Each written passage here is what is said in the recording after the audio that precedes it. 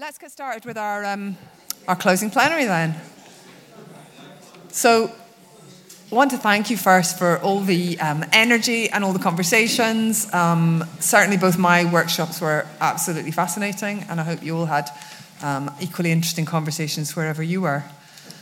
We're going to try and pull things together now with a closing discussion around the sustainability of the voluntary sector and also how that impacts on its ability to engage with people like the Scottish Parliament.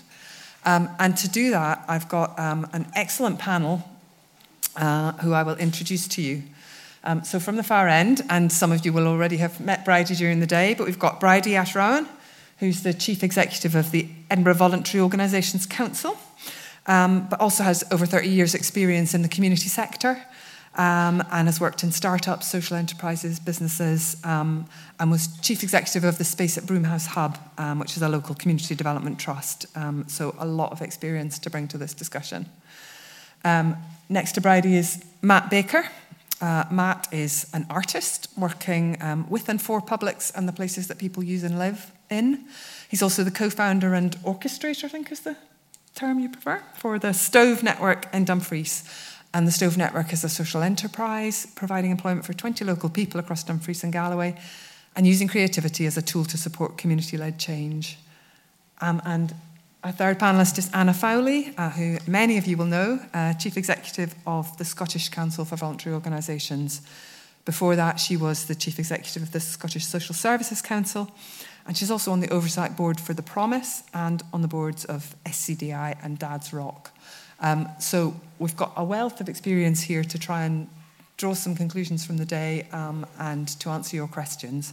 But what we're going to do is we're going to have a little bit of a conversation here first, in true festivals manner, and then open up the floor to the roving mic and your own questions. And we'll aim to finish the whole day by about 3:30. So can I start just asking each of you to set the scene for us? We've talked a lot today about the challenges in communities and the challenges for the sector. Just sum up 2 or 3 of the things that you're really thinking about at the moment for us. And Bridie, if you want to start. I think maybe just to acknowledge the diversity of the sector. Everything from the tiny thing that's getting started, which hasn't maybe got much credibility, and people go, really? You know, that's the sort of people who arrive at our doors at social enterprise networks or at Edinburgh as a voluntary organisations council, somebody starting something up, through to the much bigger and more complex manner in which things are funded, whether that's through procurement or grants and big opportunities in the future. So I think the diversity of the sector is one of the things that really, really matters. It's not in everybody's capacity to go for a piece of procurement that might come out of community wealth building legislation. So we just need to have that ecosystem. I'm fascinated in ecosystems and sort of mycelial networks, if you like, the things that connect trees and nature replicated in human structures, because they're much more flexible and they're more resilient for the times that we go into. So I think that's one of the things I really want to reflect is we use the term third sector, but actually it's everything from the tiny startup, the social enterprise, through to the volunteer-led, completely piece of work that might have started in Dumfries that might underpin what the Stove is doing now. But it started out with, you really want to do that? You know, often with lack of credibility, really, that you have to get that credibility bit to start off with. True to the fact that we are credible as a sector because we've really helped keep Scotland well and connected in recent years since COVID. So I think this is a really interesting time of opportunity. Matt? Thanks. I'm going to carry on from that thread of ecosystems and opportunity. I'm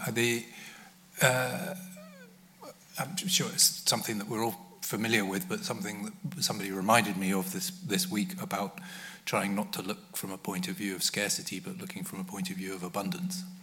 And taking a positive view of what we have, because there's an awful lot of how do we get our voice across, and we're not being represented, we're not being heard, people don't understand us. I think we need to look from a point of our abundance as well, and come at it the other way. So I think as a sector, we actually, something I've been thinking about a while, is that we have a bit of a superpower in what you might call engagement. There is a lot to do with people are talking about empowerment and representation. We are on the ground talking to people all of the time. The people who are making these decisions and all the rest of it are up here, and they have no idea about what is happening on the ground and who is talking to who and what people really think. And that is a superpower that we have that I think we could, hopefully we'll get to talk about it a little bit later, but I think that's what we need to be doing. And we need to be joining up, like Bridie is saying, and how do we share our resources and work more effectively together and collaborate? When we come together in a room like this, it's fantastic. We all think, oh, wow, these are amazing things that people are doing, and we all say, let's all meet up and let's talk some more. And then we kind of go back to our places and we forget about it because we're so on the hamster wheel of what we're doing at home. But we need to think about that from a local, from a regional point of view, and working from that ground up and joining those resources at local level. We've had some success in community empowerment in Dumfries. We've started buying back our high street through the actions of the creative and the community sector in Dumfries. And we've started now trying to spread that and supporting community anchor organisations in towns and villages around us to start doing the same. And I think and then finding that they were actually teaching us stuff as well. And I think launching into that network approach, that ecosystem approach, is something that we need to look at. Anna. Yeah, so I agree with what Bridie and Matt have said. I think what we need to celebrate and recognise is that really rich abundance and diversity, because the voluntary sector in Scotland is around 46,500 organisations.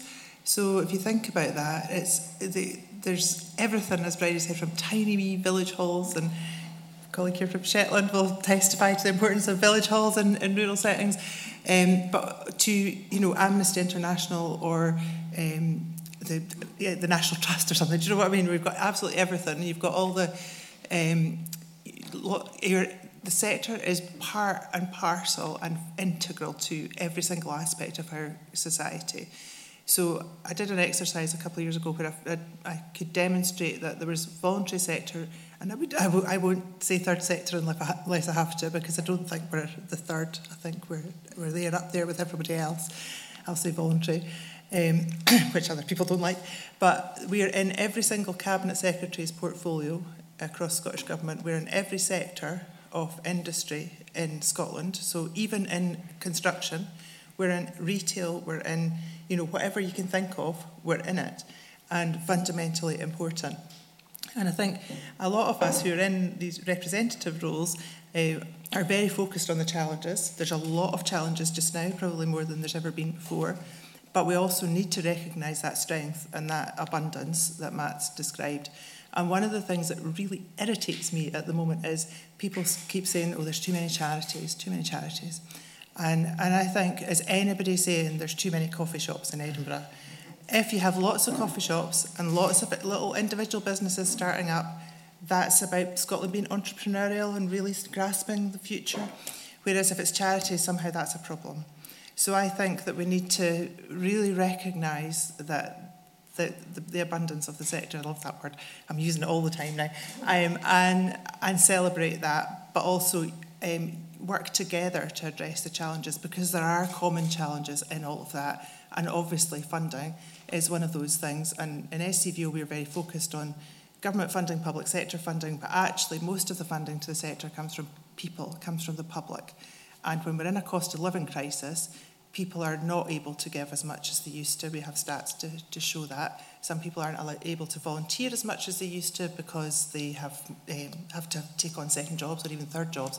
So there are those kind of challenges that we have to look at. But I think if we look at it through the lens of building on strength, then that's a better way to look at it. So you've mentioned funding, and obviously that's come up all the time today. Incredibly challenging, the instability, the cost of living, short-termism. So how do we address that? What are the solutions? And Anna, if I turn to you first of all, because I know SCVO has done a lot of work on fair funding. Yeah. Do you want to say a bit about that? Yeah, so that work is very focused on Scottish Government funding and wider public sector funding, which, as I say, only 25% of voluntary sector funding comes from Scottish Government.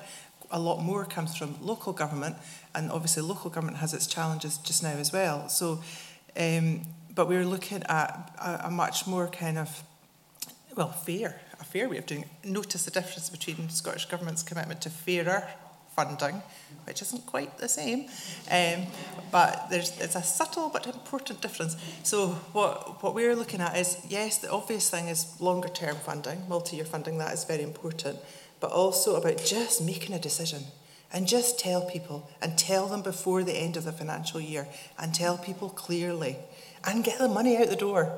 Do you know, really basic things that don't actually cost any more money but would make such a difference, because a real challenge for our sector is insecurity. And if you can't offer people jobs, if you can't offer the people that you in the communities that use your services stability and security, then that's really problematic. So that's really important for us.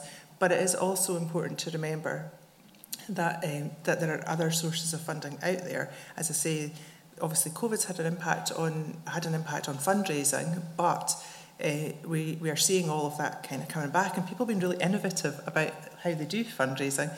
But there is public capacity to give. So what I think it's the Charities Aid Foundation have found is that the people with lots of money are giving more, but the people who only gave like £10 a month or did things like that are not giving to the extent that they did. So that's really important.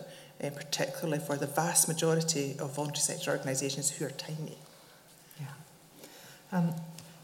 Bridie, we were talking a bit in our workshop about community wealth building, and how does that fit into all this picture? I sort of want to take a step back for a wee minute and just acknowledge there was a really key moment a couple of years ago where the Shia Muslim community, for me anyway, I was in a conversation and somebody said, lots of things you pay for because your society isn't connected anymore.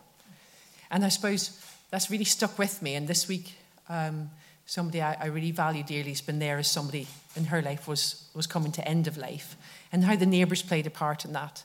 And she's also a befriender of somebody, but actually befriending's gone out the word now, out the window now. It's a friendship. And I suppose, we have got, I think, something fantastic in Scotland community planning. Your NHS colleagues are talking to us, and they're talking to local authorities about the fact that an old person who comes through the front door of A&E might have had help to get to the GP weeks before that, So our sector is the one the best, I think, in terms of early intervention, because we're trusted around things, not just on things around health, but actually on things to do with poverty, people getting jobs, getting benefits, and ultimately we've got a lot to do on climate.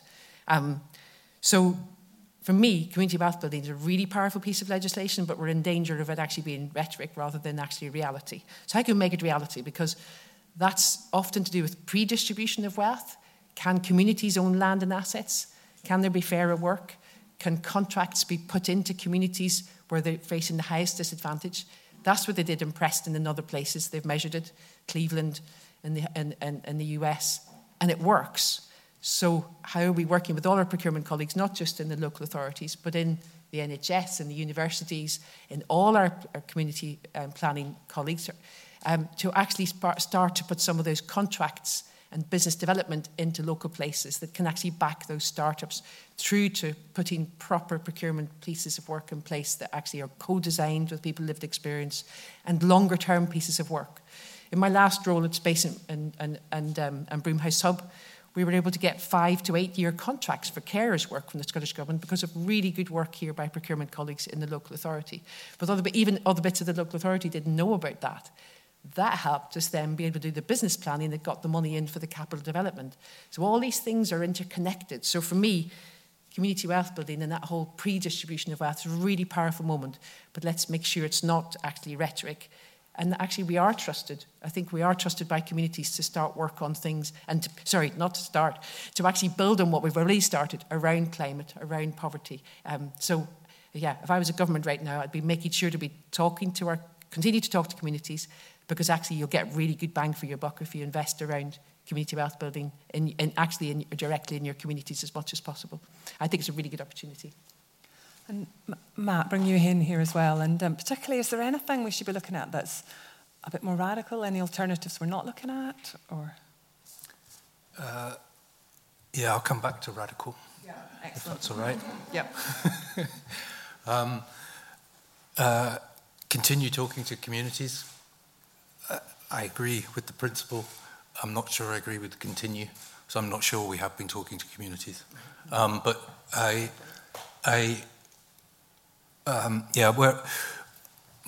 my journey has been, I started, I don't know if anybody knows Alistair McIntosh's book Soil to Soul, but there's a phrase in that about dig where you stand, and that's where I started, of like, I will dig where I stand in my community, and hopefully somebody in the next door Glen is doing the same, and we will join up, and that will build a better world.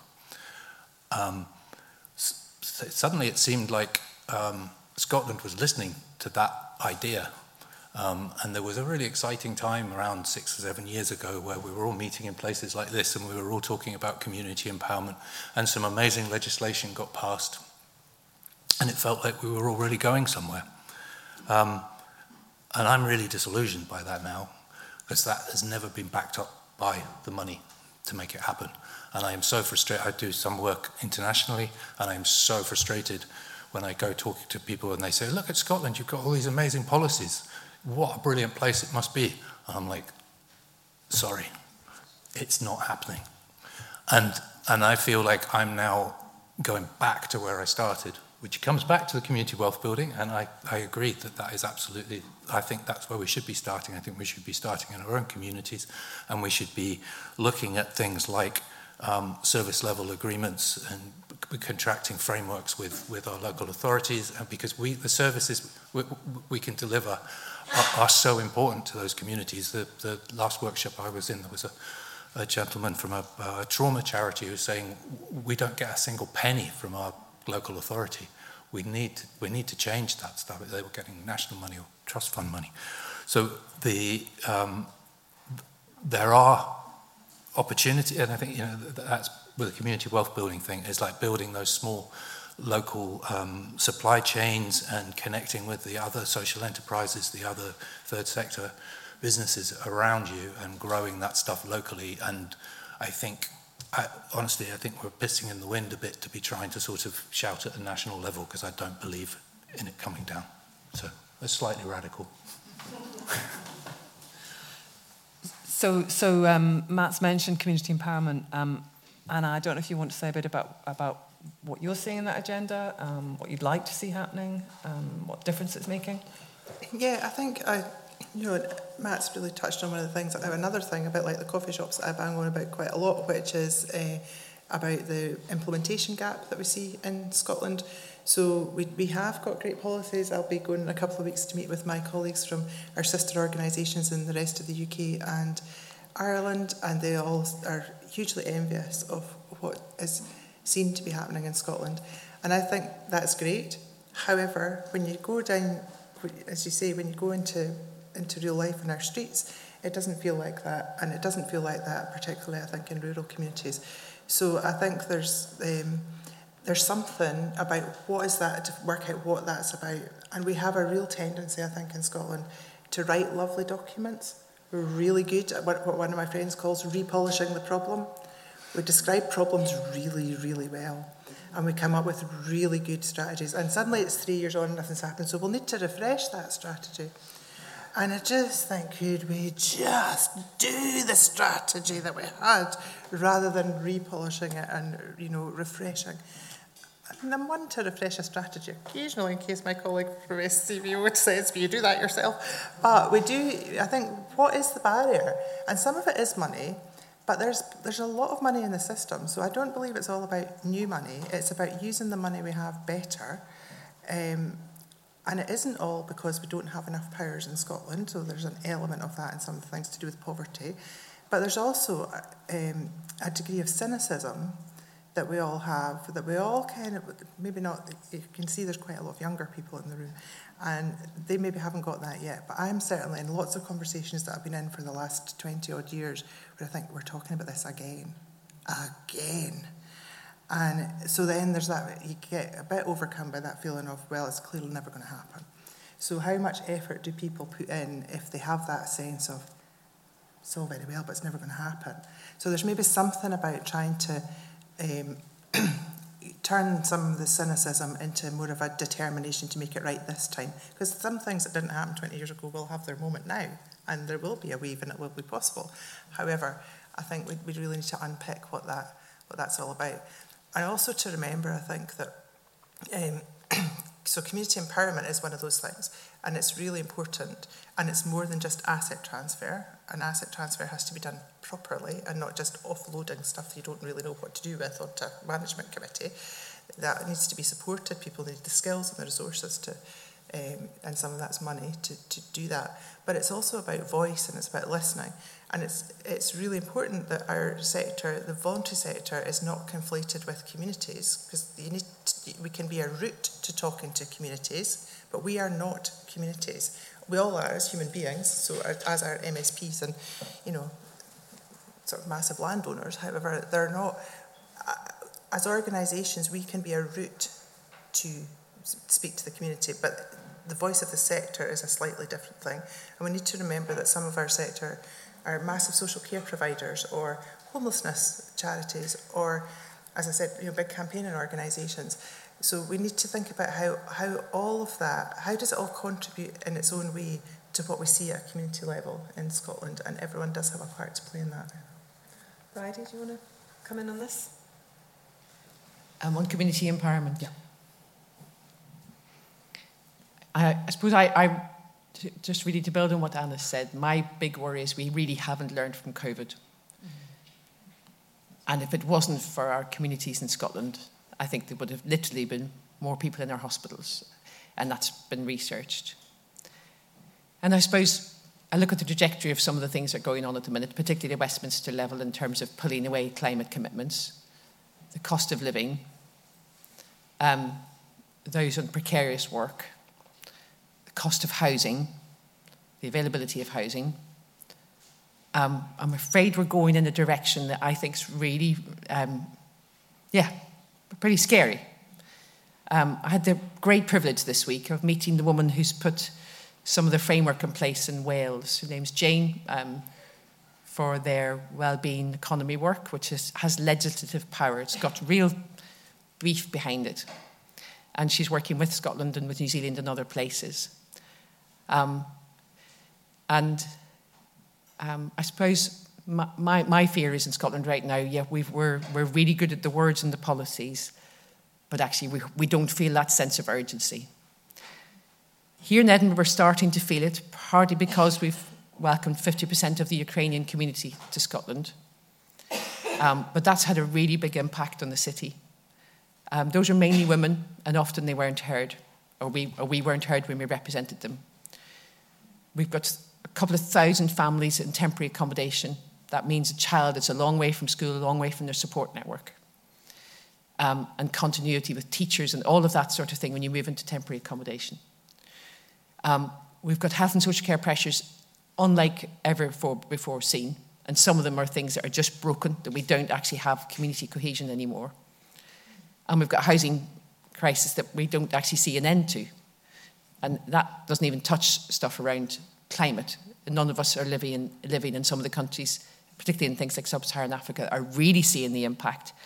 But in Scotland, it is already the fact that people are doing without. And again, the data's telling us that, because of the level of the costs of their energy and their housing. So people are struggling much more, and that's actually just been stoked up and visibly behind us. So I suppose I want to ask, it's fantastic to have an opportunity like this. I want to ask Scottish Parliament colleagues to help our aspirational ministers across all parties, because actually we've got incredible cross-party consensus here that we've got a lot to do together to actually to turn around that implementation deficit and really listen, because you have got gold dust, literally, in Scotland that you can work with to turn this around. You've still got a social contract that might help us also with things like our green contracts. So I'm not optimistic about the direction of travel on lots and lots of things, particularly decisions made in Westminster this week on green issues. So seize the moment and stick together. I think we really need to pull together and collaborate to achieve some of these things. So there's a strong voice of real worry in me. So hence that strong voice of optimism is saying, you've got gold dust here. Thank you. I'm going to bring this to a close now, but I just want to ask, as this is the end of our day and the end of our wide-ranging discussions, just to ask each of the panellists to tell us something that they're feeling hopeful about at the moment. Start with Bridie. I think I have a belief in people, actually. That's what keeps me optimistic, are the people I meet who do amazing things, who are connected to each other, but also often for nature. And that actually we need a thriving future rather than some of the futures we're looking into at the minute. So it's people who give me hope. Yeah, absolutely. And hope for me is embodied in a woman called Angie Gilmore, who runs an organisation called Lift in Lochside, which is 5% SIMD, all of that stuff, who left school at 15, pregnant and unable to read, and is now employing 8 people in that community in a social enterprise. And I'm so proud of Angie and the fact that can happen somewhere, and that our society can support that to happen. Gives me great hope. So it's the dig where you stand thing. It's those tiny things. Yeah, so I think my previous answer is probably where, so young people is where I see hope, and partly my own daughters who are not that young anymore, but in their 20s, but being around them and all their friends and the stuff that you see young people getting involved in and doing and feeling that passion, it's just lovely. And I think we've let them down and we need to stop letting them down. So I suppose that's a real thing for me, is about how making up for the sins of my own generation. As my one daughter keeps reminding me, I am a boomer. I'm very tail end of it. Yeah. So with that, can I thank Bridie, Matt and Anna for their contributions and for bringing today to an end. If you could just put your hands together for them.